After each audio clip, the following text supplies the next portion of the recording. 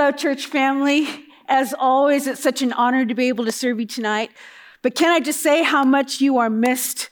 It's just not the same without you, literally. It's not the same without you. And I don't know where you are watching from, but I hope you sense God's presence close and that tonight's message would encourage you and bless you in some way.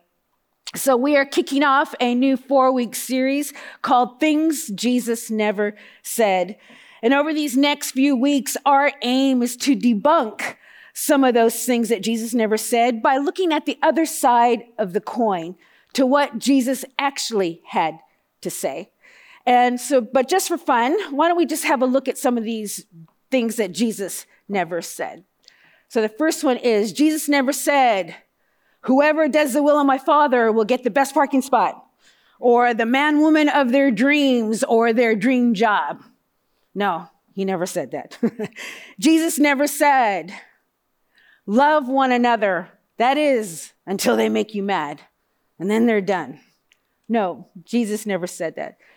Jesus never said, follow me, and I will make you happy. Yeah, that would be nice, but no, Jesus never said that. And Jesus never said, oi, try harder. Just suck it up and try harder. No, Jesus never said that. But let's go a little deeper. Jesus never said, you've sinned way too much for me to forgive you. We may have felt that at times. We may have thought that, but Jesus never said that. Now let's go deeper still in this. Jesus also didn't say, you don't need to forgive them. Ouch.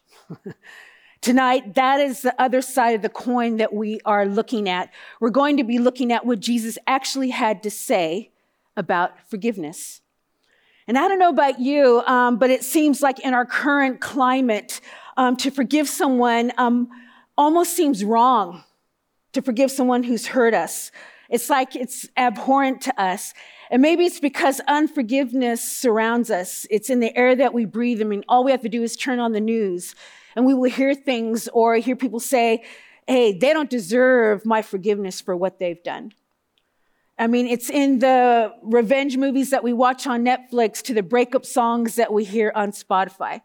I mean, take Taylor Swift, for instance, who sang, as far as I'm concerned, you're just another picture to burn.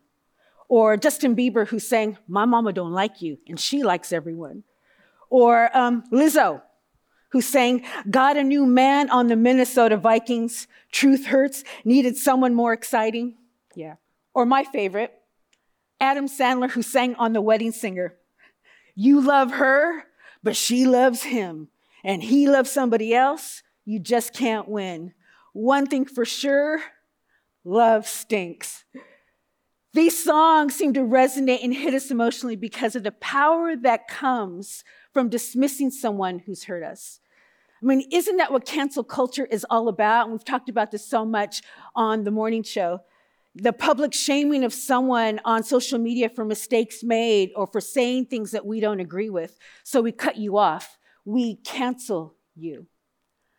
You know, I read that in the capital of Croatia, they have this museum called the Museum of Broken Relationships.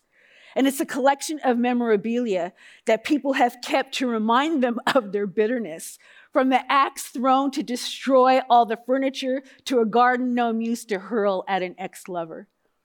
You see, when we've been deeply hurt, especially in close relationships, it can be so easy for us to dial up those emotions again. And when we harbor bitterness, it can define us as we grip and hold on to unforgiveness. The problem is, though, is that the Bible says that unforgiveness is going the opposite way of the gospel. And you and I, as Christ followers, we can't grab the gospel of grace and hold on to unforgiveness at the same time. You see, in Matthew's Gospel, chapter 6, Jesus will say, and what we now know as the Lord's Prayer, and he says that we are to pray, our Father in heaven, holy is your name. Your kingdom come, your will be done on earth as it is in heaven.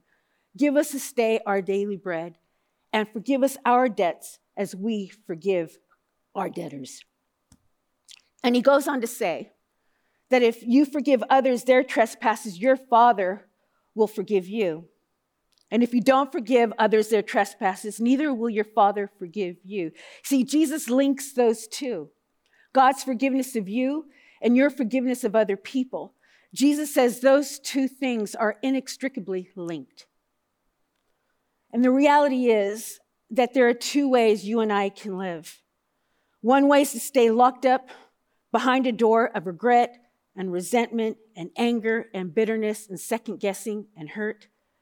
And the other side of that door, there's a life of freedom where you can experience joy and peace regardless of the pain or the uncertainty that surrounds you. And forgiveness is a key that unlocks that door. And my heart tenders because I know that some of you are probably thinking, man, don't even go there. You don't understand. You don't know my story. You don't know what's happened to me. And I don't. I don't know about the heartbreak or pain you've experienced. But what I do know is that I've been in ministry long enough, especially women's ministry, to hear stories of people's hurts and pains, like the way they've been lied to, or betrayal, abandonment, infidelity, abuse, all manner of addictions and their consequences, spiritual abuse, feeling unloved and uncared for or rejected.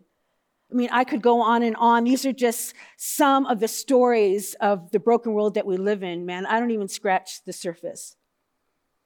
Or maybe for some of you listening, the wounds are so fresh that you dare not mess with the bandages that you've placed or wound around your heart. And for some of you, the wounds go so deep that you think there's no chance for hope or for healing. But listen, church family, the teachings of Jesus on the subject of forgiveness they're never abstract. It's never just an idea or a theology. It's embodied, it's real, it's life experience, it's messy. And I may not know your story, but I do know the story of Jesus and who he is and what he's like. I may not know your story, but I also know the story of Jesus, and I believe that's a story that changes everything. So, if you have your Bibles, we're going to be in Matthew 18. And let's look and see what Jesus is inviting you and I into. But first, let me pray for us.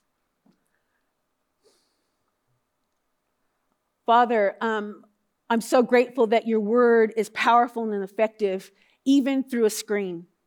And so, God, I just pray for those listening, God, that you would crack them wide open and pour out your spirit. And God, I just pray that you would minister a healing word to those that are hurting right now. And God, as always, have your way, have your way, have your way. In Jesus' precious name, amen. So, the context in Matthew 18 is that just moments before, Jesus has just said to his followers and to his disciples that if your brother sins against you, this is how you should handle it. That you should quietly reconcile and fix things. And Jesus then gives the process of what to do in a situation where forgiveness is needed. And Peter, one of his disciples, and I love Peter, he comes up to Jesus. And it's almost as if Peter is worried that his forgiveness will be abused. So he offers Jesus a suggestion. And it says in verse 21, "Then Peter came up and said to him, 'Lord, how often will my brother sin against me and I forgive him? As many as 7 times?'"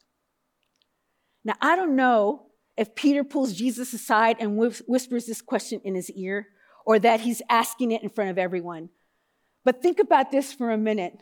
Peter is living with the other disciples, and these disciples are called to be brothers and sisters in Christ. And Peter has his brother Andrew with him. So is Peter talking about his brother or one of the other disciples? Either way, don't we get Peter's question? Don't we get it personally? Because isn't that the question we wonder about all the time? How do I forgive people who hurt me, who are close to me?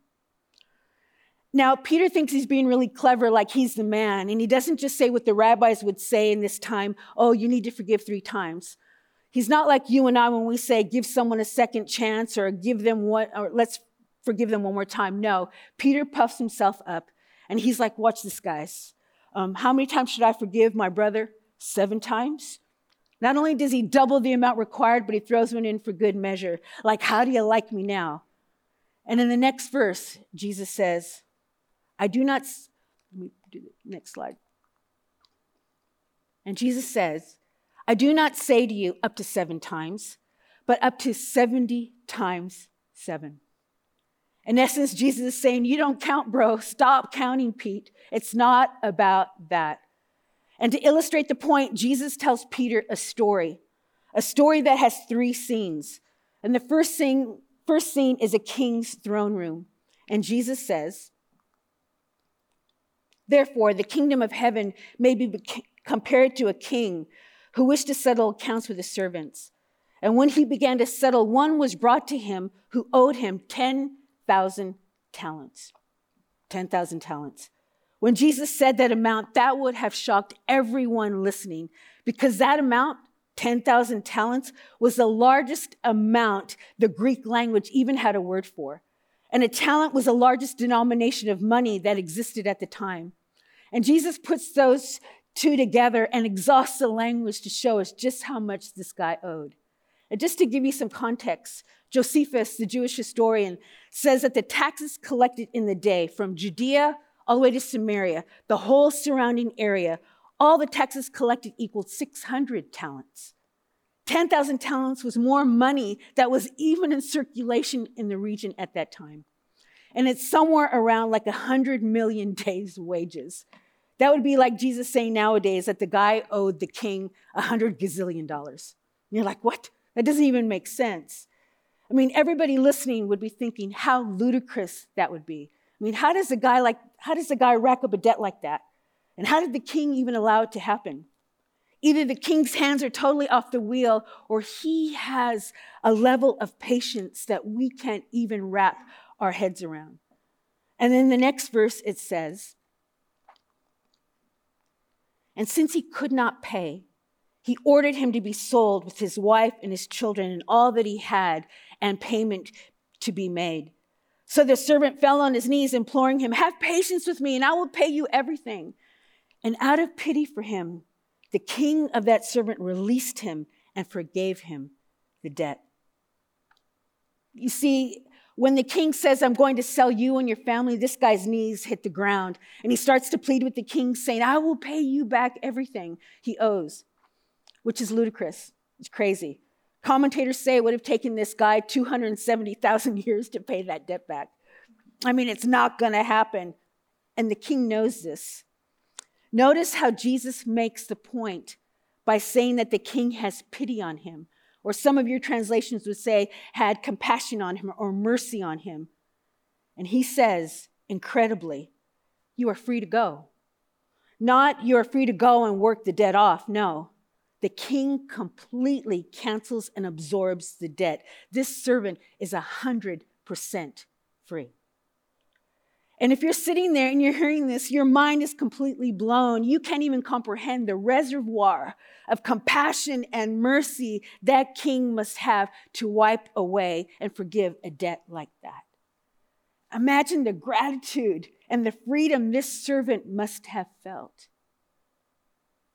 But then scene 2 takes place, and it takes place on the streets. And back then, if there was a rough time happening agriculturally and people's crops were dying and you couldn't pay the taxes, the king would sometimes, out of relief, wouldn't make the people pay back taxes. And so it was understood that if the king was benevolent, so were you. You don't try and pull in someone else's debt either. We all have this understanding that we're living under a banner of benevolence in this moment of hardship. And it says in the next verse, but when that same servant went out, he found one of his fellow servants who owed him 100 denarii. And seizing him, he began to choke him, saying, pay what you owe. So his fellow servant fell down and pleaded with him, have patience with me and I will pay you. But he refused and went and put him in prison until he should pay the debt. Now in this scene, the guy who's received an extraordinary amount of forgiveness goes out and he finds a fellow servant, someone like him, who owes him some money, 100 denarii, which works out to be like 100 days' wages. So it's not nothing. It would be like someone owing you $5,000. It's not nothing. But compared to what has just happened earlier, it kind of is. But this guy demands his money back, and his fellow servant also hits his knees and uses the exact same word that the other guy used. Please be patient with me. I will pay you back. But this servant can actually pull that off. And then it says that this guy chokes him. And back then in Roman society, you could do that. You could grab someone by the throat and take them to the authorities, but it was a great indignity to do to someone. It was a shameful thing. And this guy imprisons the fellow servant and probably his whole family too. Now, scene 3 takes us back into the throne room with the king. And in the next verse it says, when his fellow servants saw what had taken place, they were greatly distressed, and they went and reported to their king all that had taken place. Then the king summoned him and said to him, "You wicked servant, I forgave you all that debt because you pleaded with me. And should not you have had mercy on your fellow servant as I had mercy on you?" And in anger, the king delivered him to the jailers until he should pay all his debt. And then Jesus closes with this really powerful statement to Peter and to anyone else listening. And he says this, "So also my heavenly Father will do to every one of you if you do not forgive your brother from your heart." Wow, what a story. And I think a better name for this story, for this series, is Things I Wish Jesus Never Said. In essence, Jesus is saying to us that if you and I don't show grace, we don't know grace.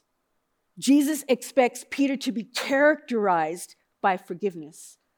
I love what Colossians 3 has to say, and it says this: "Since God chose you to be the holy people he loves, you must clothe yourself with tender-hearted mercy and kindness, humility, gentleness, and patience. Make allowance for each other's faults and forgive anyone who offends you. Remember, the Lord forgave you, so you must forgive others." God says that because we are the chosen people that he loves, we should put on mercy and humility and gentleness and patience, because all of that leads to forgiveness. You see, forgiven people forgive people. We hear that and we think, yep, that's great. Be a forgiving person. But when we think about that, sometimes we can let ourselves off the hook by saying, but you don't understand my situation. Someone else should forgive, but not me. You just don't understand what's happened to me. And I think we think and feel that way because we misunderstand what forgiveness is all about. And I know I did for years. You see, forgiveness is not about ignoring. It's not forgetting. It's not diminishing or suppressing. It's not condoning. It's not excusing or justifying. It's not even understanding the offender or trusting the offender or that reconciling with the offender can or should or will happen. Sometimes some relationships are just too toxic or unsafe for us to re-engage in. And forgiveness doesn't mean that the pain immediately vanishes either. Forgiveness isn't just about giving in. You see, forgiveness is a process. And forgiveness begins when we give up on getting even. And forgiveness is simply this: it is to release.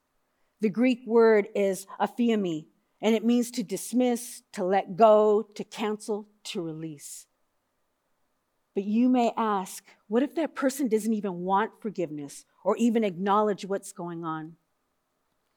And listen, church family, forgiveness is a one-way street.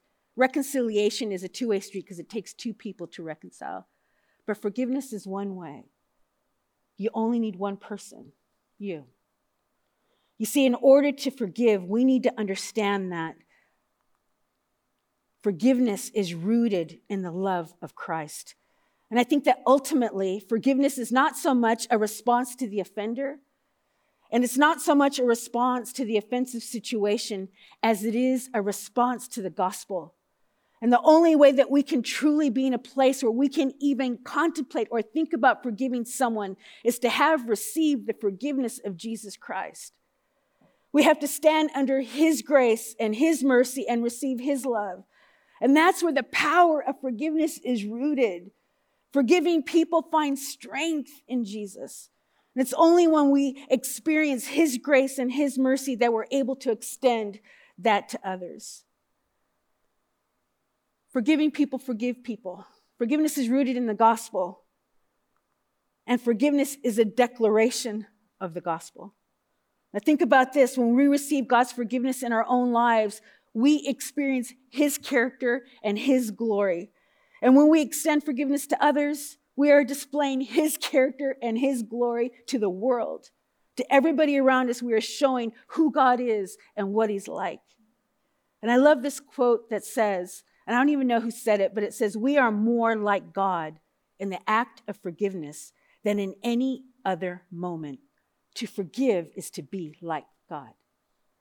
And I have to remember that the cross of Jesus Christ is sufficient, not just for my sin, but for the hurt that the sin of others has caused me. And as much as I really, really, really don't want to admit it, if I believe that the cross is sufficient for my sin, then I also have to believe that the cross is sufficient for the sin that has been committed against me. And that's what's really hard to grasp about the gospel. And in Romans 12, we read, never take revenge. Leave that to the righteous anger of God. For the scriptures say, I will take revenge. I will pay them back, says the Lord. What this is saying is that I can either try to deal with the situation myself, or I can let my heavenly Father deal with it. And what I have to remember is that someone else's repentance is not the prerequisite for my forgiveness. You see, the blood of Jesus Christ is a prerequisite for my forgiveness. And when I forgive, I'm declaring the gospel. And when we look at the cross and we see what Jesus did for us, the cross requires us and inspires us to take a step towards forgiving others. Forgiving people forgive people. Forgiveness is rooted in the love of Christ. Forgiveness is a declaration of the gospel. And I've so experienced this, church, forgiveness is the key to freedom. And here's the thing. If you and I don't realize that we are like the wicked servant in the story that racked up an incredible amount of debt that we could never, ever pay, and that we too have been lavishly forgiven and had our debt cleared, we will never be free to forgive others. Instead, we will stand in judgment of them. And instead, we will be grudge holders. And over time, those grudges will become like a cancer that spreads through our body and infects everything about us. And over time, you're not holding the grudge is holding you. And you allow that what somebody else did to define who you are. Forgiveness brings freedom from that. We don't have to be held down or defined by those things that have happened to us. You know, for a long time, I used to think that forgiveness was a passive thing. A passive response to something like a resignation, a surrender, a laying down. But as I read through the scriptures more and more, I learn about what Jesus did for us. And I see that forgiveness is anything but passive. It's aggressive. It's not resignation, it's resolution. And when Jesus went to the cross, he wasn't doing that out of weakness. He was doing it out of a supernatural strength. And forgiveness comes from a place of strength. It comes from a place of resolution. It is a subversive force that changes the reality of our lives because it brings freedom. And it invites us into a new way of living. It is for freedom that Christ has set us free, Galatians 5 will say. And I want to invite the music team to come out now. You see, forgiving people forgive people, but forgiving people are free people. And I get that for some of you listening tonight, that your trust has been so broken that all of this is really, really hard to hear. I get that. And you may have questions that plague you and memories that keep you up at night that I could never speak to. And I so get that. I really do get that personally. You see, I've had to come to terms with and walk through the process of forgiving the person that abused me. But the hardest thing about that, the hardest thing was not so much to reconcile what so much the abuse done to me, but to those in my family, especially when I see the residues of that abuse in the people that I love most. But here's what has helped me. The thing that changed my life was taking a step towards and putting my trust and faith in Jesus. Jesus, who forgave those who crucified him. Jesus, who uttered the words, "Father, forgive them." And it took every ounce of his strength as his body was racked with unthinkable pain on that cross. And I want to encourage you, for anyone going through the same thing, to put your trust and faith in Jesus. Because if anyone understands what it's like to be owed a debt, it's him. And every time we sin and mess up, we don't just owe a debt to the person we've offended. A person made in the image of God, we owe a debt to God himself. And Jesus died on the cross for betrayers and hypocrites and liars and deniers and abusers. And he died on the cross for you. And he died on the cross for me. But I know that we can't unpack and process the depths of forgiveness and how that process is different for every person in 30 minutes. And I don't even want to try to do so because that wouldn't be fair to you and it wouldn't be fair to your story. But I would humbly ask you to consider taking a step in the direction of finding freedom. You see, the truth about forgiveness from Scripture is unchanging. And the process by which we walk through that is long, and it varies from person to person. So for some of you, forgiveness might mean picking up the phone, writing an email, sending a letter to someone who has asked for forgiveness and you've never granted it. But I do want to say that in some situations, actually verbally granting forgiveness to a person may not be the wisest thing to do because of an unhealthy relationship dynamic that you should not re-engage in. Or there's some unsolicited forgiveness from a friend, and to bring it up would just be opening up a wound that they're not even aware exists in your heart. So maybe the next step for you is to just get alone with Jesus and pray. And I pray this all the time. Lord, make me willing to be made willing to even consider forgiveness.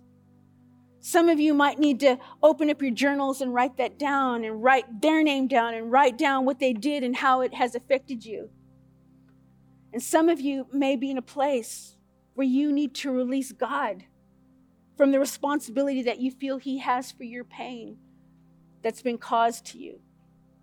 The Bible says that the thief comes to kill, steal, and destroy, but that Jesus comes to give life and life more abundantly. Let's not get those job descriptions confused. You see, some of you have experienced so much pain that you really need someone to walk through things with you. So I want to encourage you that we have an incredible pastoral care team that is available to meet with you during the week, to pray with you, to listen to you, to encourage you, to support you. And we have an amazing prayer team that have already been praying for you. And if you're watching this on our online church platform, you can press the prayer tab like right now, and someone will pray for you on the spot like right now. And in closing, church family, I'm so thankful that Jesus never said, you don't need to forgive them, because where would we be? Jesus may have told the story about a servant and a king, but he is the true suffering servant who died to pay a debt that he didn't owe. Jesus is the true servant king who is compassionate, and he shows mercy and grace as he releases and cancels debt at his own expense. And he's correcting and debunking our misconceptions about who he is and what he's like. And that will happen during this series. And when we, like Peter, realize just how forgiven we are, how liberated we are, how free we are, how clean we are, it changes everything. That story in Matthew 18 isn't just about a king and a servant. It's about you and it's about me. But most of all, it's about the lavish extraordinary, otherworldly, scandalous love of our compassionate God towards his people. My prayer is that may it woo us, may it reshape us, may it change us afresh. Amen. Amen.